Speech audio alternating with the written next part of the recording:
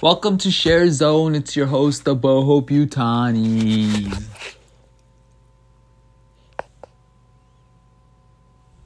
All right. For this training, it's really just gonna be like just going over what a day 1, day 2, day 3 training would be looking like. All right. So Shivani, could you explain to me what we'll be really doing for day 1 training on the next time we do it? Okay, so as a trainer, there's a couple things you got to keep in mind.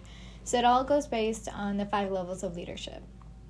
And the first thing is, as you being this important person. Hi. So say hi. Say hi. Hi.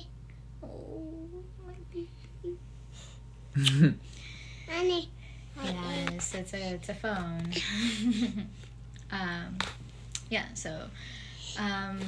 The key is when you are going in as a trainer, this is very important that you understand your role. So understanding like level 1 is like just position. It's like, you know, you as a trainer, you got that position of being a leader. So you earn that title.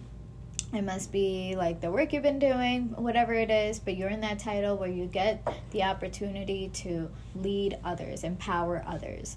So now, based on this conversation,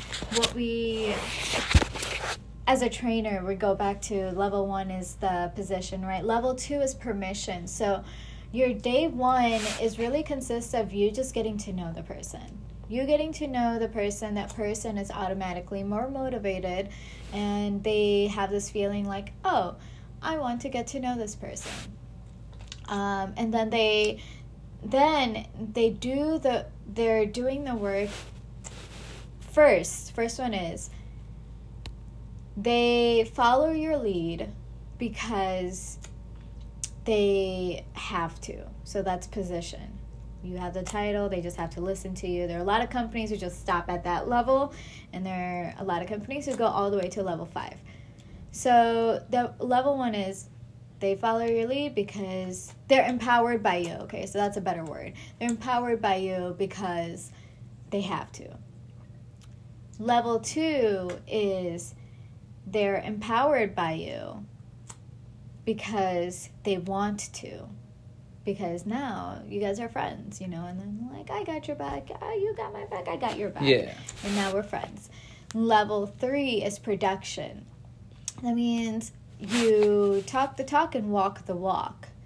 So walk the walk is where it's coming in and you're showing like whatever you're saying actually works. So you're putting yourself through the situation, and that's one of the reasons that everybody in this company, we all start from the bottom and work our way up, because we want to understand all the rules, not just by reading a manual, but really understand. Sorry, then like spilled on the bed. Not because like just like reading it off like a manual, but really because you've done it. You understand this role, you've done it, and you understand how to guide this person in this role. So that's what production leader is about, like getting your hands dirty, doing the work, grinding. And then it's permission, right? So permission, no, we already did permission. So we have permission, we have production, and then we have people development. So this one is they're empowered by you because of what you have done for them.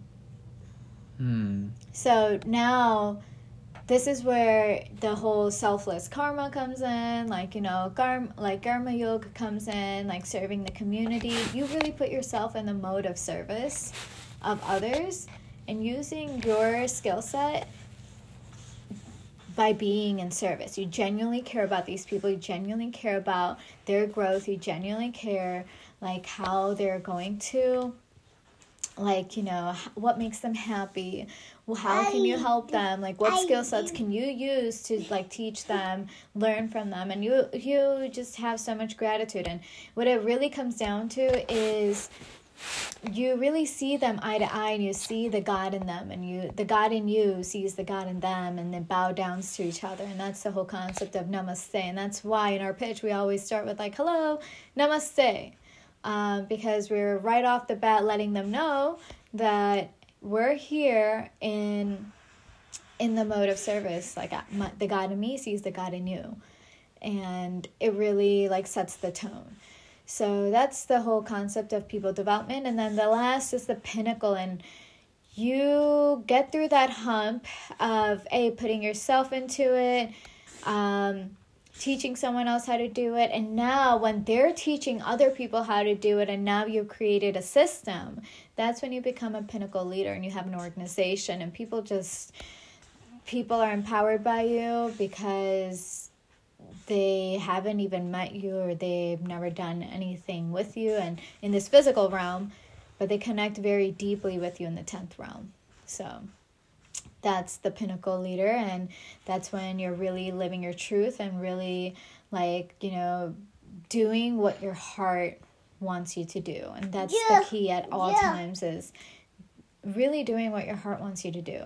Like, why are you here? And that's like the biggest questions that we ask ourselves on daily basis, is why are we here? What is your why? And that's one of the 8 great work habits, and it's very potent that you keep that in mind at all times. Why you're here, because that why is the reason you're motivated to get up every morning, get your day started, and really get excited to make a difference. And then you find yourself so worthy that you're just attracting abundance. The universe is bowing down to you. You are... Oof. No. Woo! Okay, well, we're going to spill this water out. Yeah, just close it. All right. Can you pour that water out in there so it doesn't get infused in the copper water bottle? There you go. Perfect. All right.